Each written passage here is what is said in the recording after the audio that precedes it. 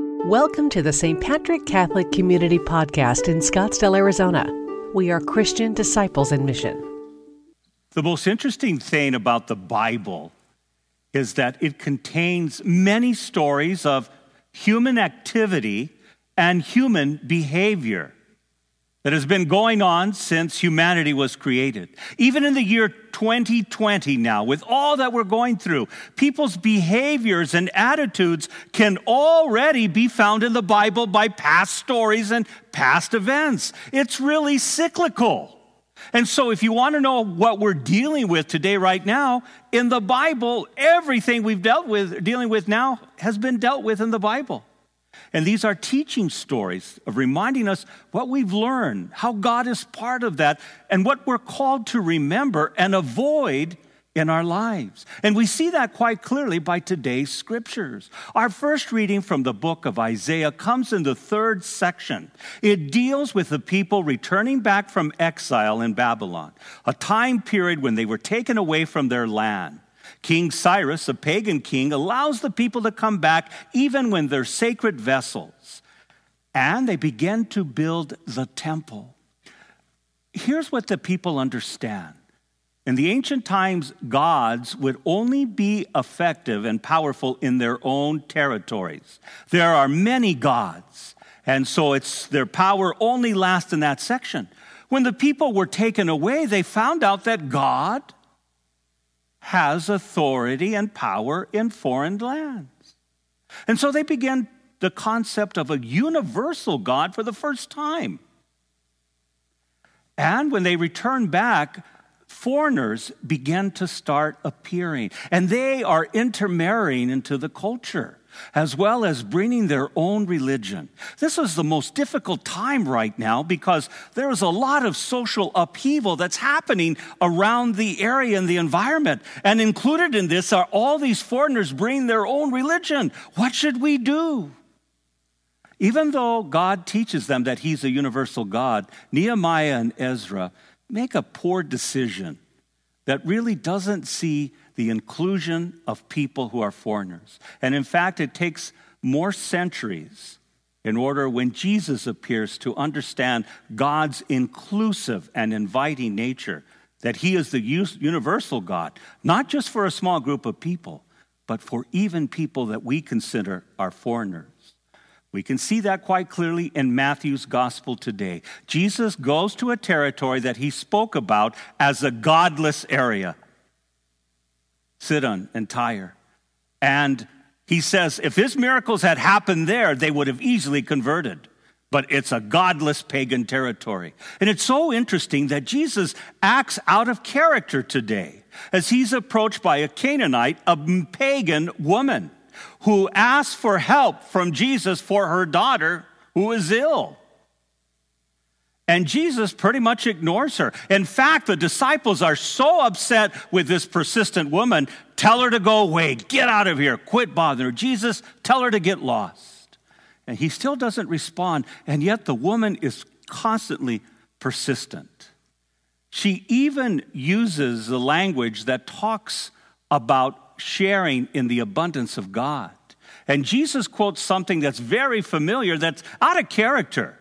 Well, the dogs shouldn't be receiving food from the table. Now, that's not what Jesus is believing, but he's showing the cultural mindset that's happening there. The Jewish belief is Israel is elected God's people, and they are the ones that have a special place at the banquet table. And God's abundance is given to them. And the dogs are Gentiles. Part of the dogs that comes about is that dogs at that time would just eat anywhere and everywhere. And that's what people would say makes them unclean. So the Gentiles are considered unclean. And so he's talking to the woman of saying, why should you have any food? The mindset again of that time. And notice the persistence of the faith of the woman. She goes, wait a minute, Jesus, Israel has all the abundance at the table. They have their rightful place at the table. But God's abundance is so overflowing that whatever scraps comes, the children of God are not denied. We can share in this. I want my daughter to live fully. I want to live fully. And notice that Jesus is showing that it's not the impressive miracle. It's really the faith and the persistence of the woman, a pagan woman, who sees the abundance of God and wants to share in that. Jesus, through Matthew's gospel, is showing how Jesus breaks a barrier, a cultural barrier, a mindset barrier, a border that says, you are dogs and you shouldn't share. And yet he is so moved by a woman who says, this obstacle is not going to keep me away from God's abundance. I want Christians today to kind of look at these scriptures and go, what are some of the barriers we Christians can put up with, and what's our response that we can avoid such barriers? I came across a blog written by Scott Souls, and he listed 4 things that were interesting that Christians struggle with in barriers. The first barrier of Christians that place on the world and people who are not Christians is the barrier of condemnation. Being seen by people as intolerant, not inviting, judgmental, and saying, until you get your act together, you are not welcome to be part of our community, part of our faith. Even Catholics would say, not even receiving sacraments rightly or in a state of grace. That condemnation, then, is how people sometimes see Christians. And there are enough Christians who give really poor and bad examples of Christianity, not anything that Jesus does. Jesus clearly responds to a pagan woman who is persistent and says, what great faith. Christians can learn about faith if we are in relationship with people who are not like us. 1, we can be great witnesses, but 2, they can also teach us about ourselves and about the universality of God. Notice how the poor decisions of the leaders in the Old Testament reading today about not accepting foreigners and not saying that they can bring into the society as well. And it took more centuries before Jesus appeared and gave the reminder that God is a universal God for all. And so we may think we're not judgmental, or we think we're very inviting, but yet the perception is real for people who aren't Christians, that sometimes we are seen as intolerant, not accepting, very condemning, and very judgmental. There is the barrier of separation, a separation that sets Christians, it's us against the world. So secular people, we avoid and we separate ourselves from secular ideas, from secular institutions. And we just separate ourselves and say, we want no part of that because we are different and we need to protect ourselves. And it's kind of a circling of the wagon and a real distrust of the world. And many times people take advantage of that because when you have a perceived enemy out there, you control people's minds, you control their behavior, because what you do is you teach them to be fearful of things, whether they're true or not. The barrier of separation then means I want nothing to do with the world. And yet Jesus tells us to go into the world. We need community to help protect us and form us, but not at the expense of being fearful and circling the wagons and saying only people who passed a certain test can make it. That's why I love the image from 9/11, when we saw first responders as heroes. That really began to see that again in a new way, that when everyone was leaving the burning buildings, they were the ones that went in to save lives. Shouldn't Christians be the same? If Christians don't enter the world, if they only see the world as bad, who is going to help the world? Who is going to model to the world?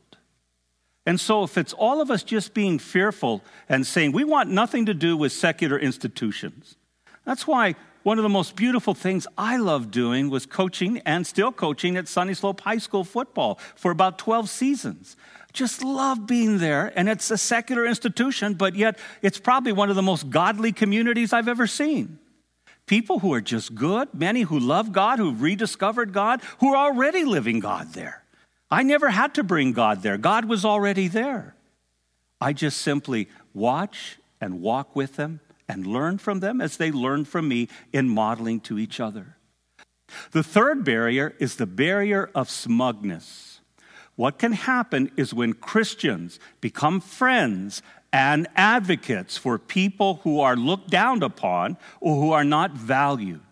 Why would you care for such people?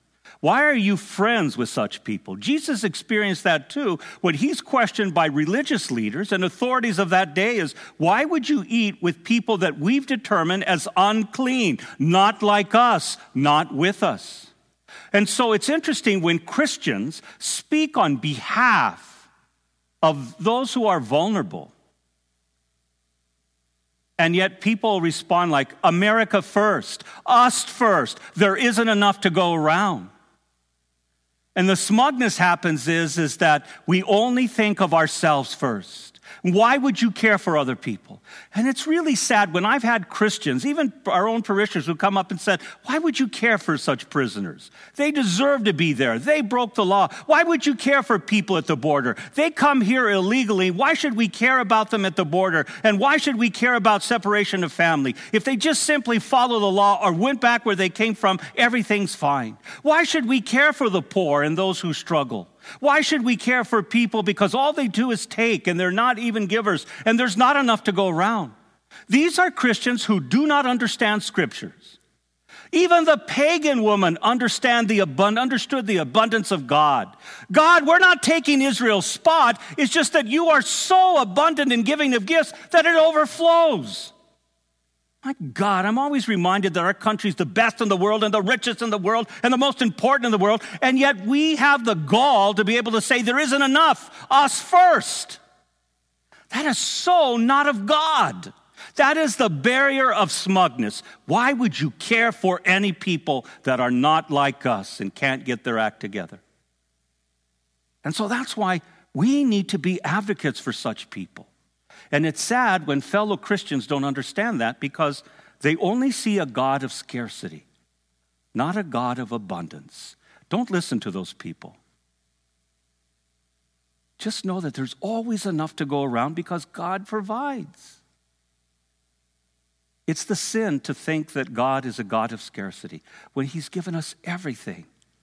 My goodness, I'm tired of hearing from people that what's wrong. It is a tough time right now, and it is lack of leadership of guiding. What are we going to do? How do we respond? But yet, look what we have. Still water, still freedom, still safety, still the ability to live a life that is still comfortable in somewhat ways, or at least we have food and shelter. And yet, all we think of what's lacking rather than what we have. And so that barrier of smugness can be, why would you care for other people? Think of us first. That is not a barrier that God is saying yes to, but to break down that barrier. And the final barrier then is the one of pride. That we look down at other people, that we don't have the humility of saying, yeah, I've had brokenness in my life too. I know what it's like to doubt God. I know what it's like to live a life of selfishness, of self-abuse, of not being my best, of not loving my family or other people.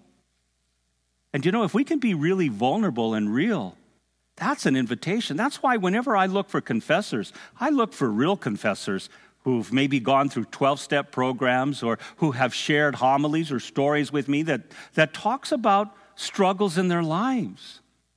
Those are the Christians I want. We don't want Christians that are so perfect that they never speak or never reveal how broken we are, how much we need God. And so the sin of pride is we just look down on other people and we make this level that is so unattainable to anyone. Your brokenness and mine is really making us wounded healers. that we can still heal, that we can still care for other people, that we can still share with other people, even in spite of our darkness and brokenness and sin. And so these 4 major barriers can really be a hindrance to people knowing who Christ is.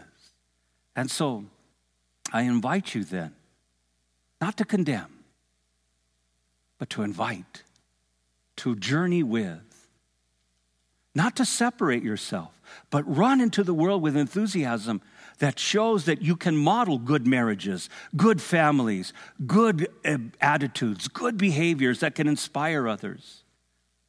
Don't be smug, but rather be advocates for those who many times are looked down upon and not valued. And don't be afraid to be vulnerable. These are the things that break down barriers and allow people to come to know who God is through our lives. Thank you for listening to the St. Patrick Catholic Community Homily Podcast. We are Christian disciples in mission,